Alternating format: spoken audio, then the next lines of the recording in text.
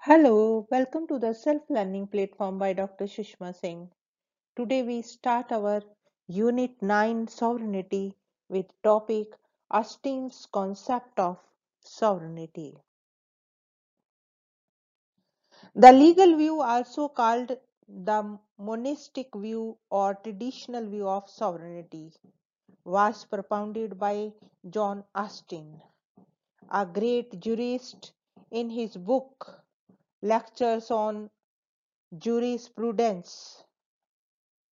According to Austin, if a determinate human superior, not in the habit of obedience to a like superior, receives habitual obedience from the bulk of a given society, that determinate superior is sovereign in that society, and the society is a society, political and independent.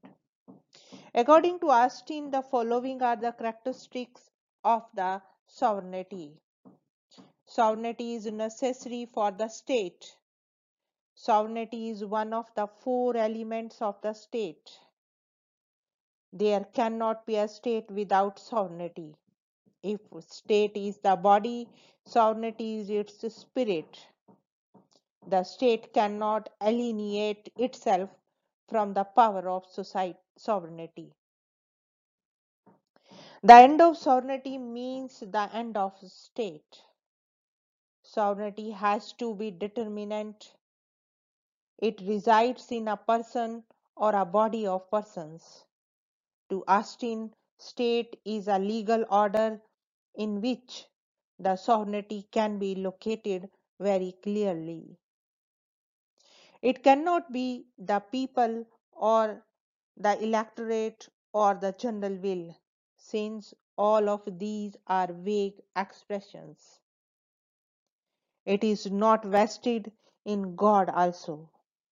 Sovereign must be a human being or a body of human beings who can be identified. Sovereign is the supreme power in the state. He is the source of all authority in the state. His authority is unlimited and absolute.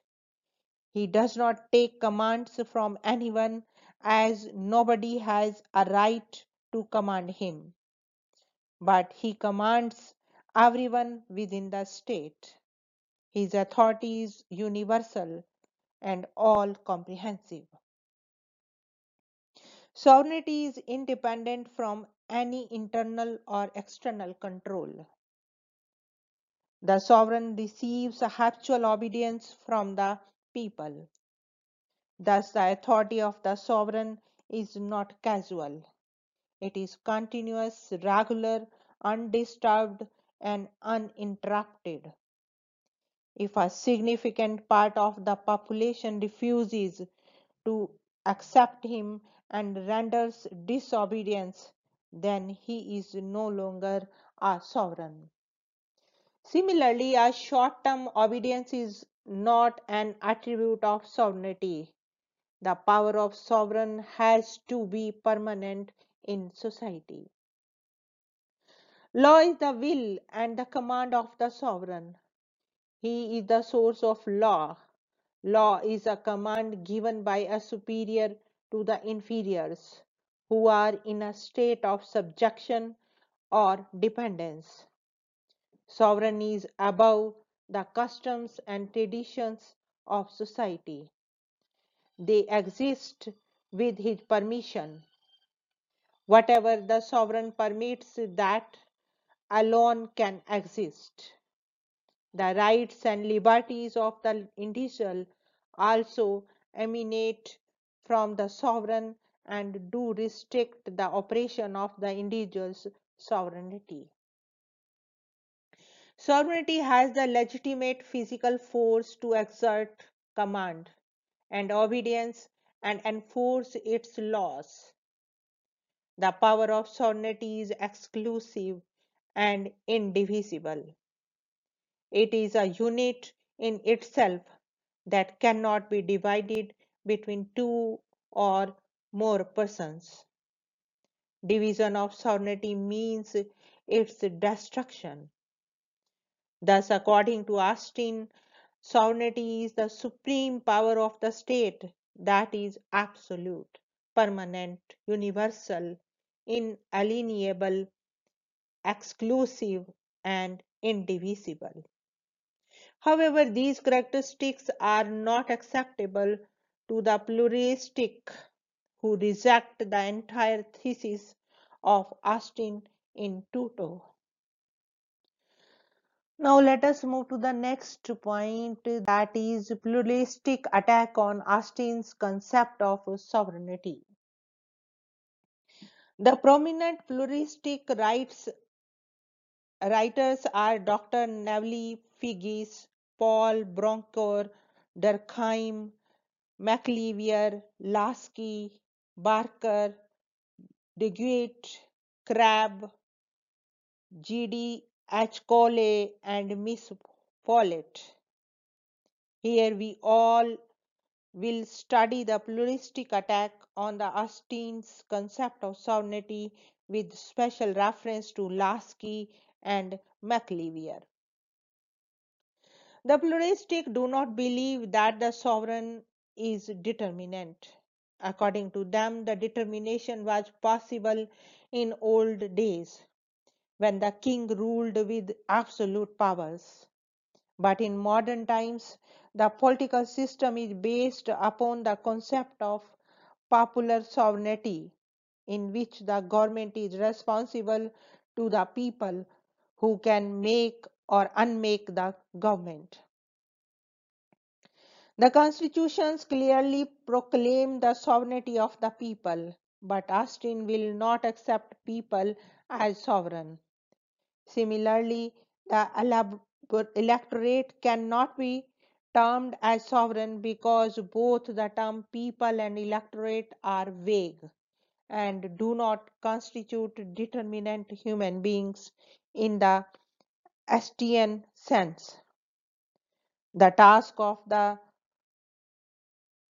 loting sovereignty becomes more difficult in case of a federation in which the powers are divided between the center and the unit, and both are supposed to be sovereign in their respective fields. In such a system, the constitution is supposed to be supreme, but it is not a human being and hence cannot be sovereign. Even in Britain, where the supremacy of the parliament is the basic law of the land, the parliament cannot be termed as totally sovereign as it also works under limitations. Lasky writes points out that the real rulers of a society are not discoverable. The pluralistic believe that the Austin's concept of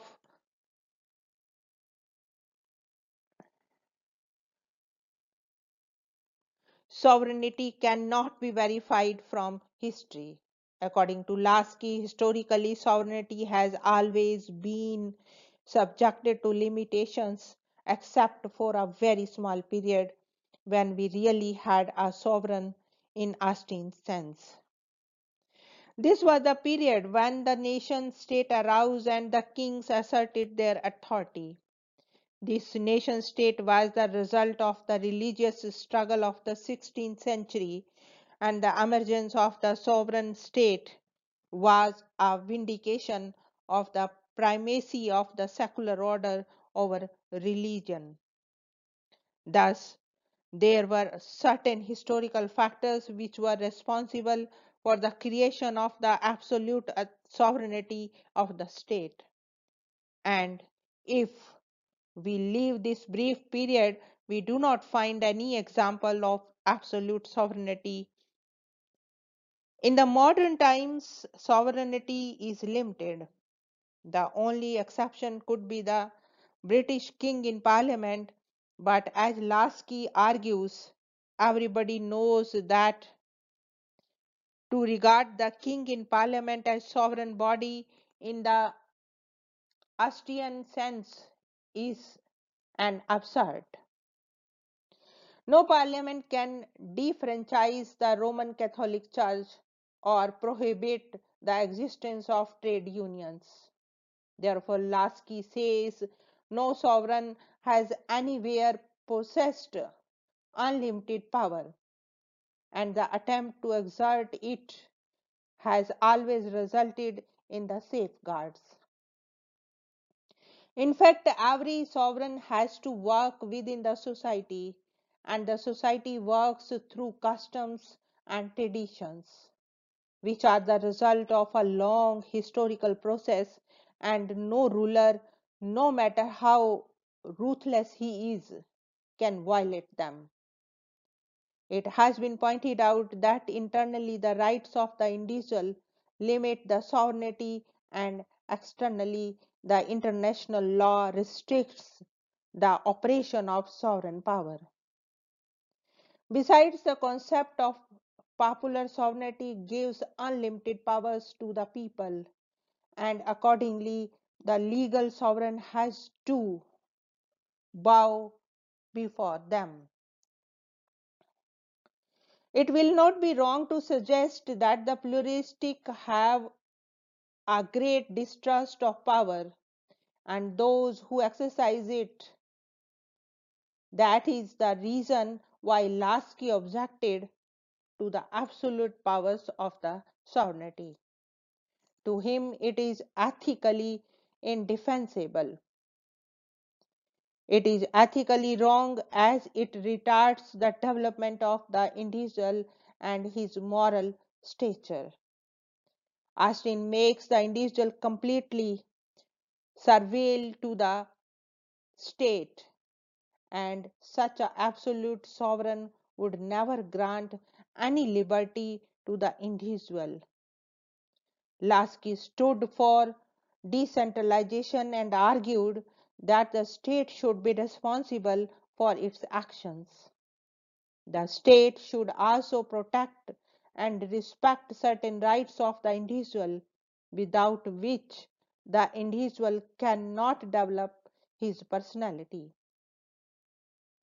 Lasky reminded that the state is not an end in itself, rather, it is merely a means to an end, the end being the enrichment of human lives, and the position of the state will always depend upon its capability in achieving this end. We will continue this topic in our next lecture. Here we want to wind up today's lecture. Thank you so much for your attention.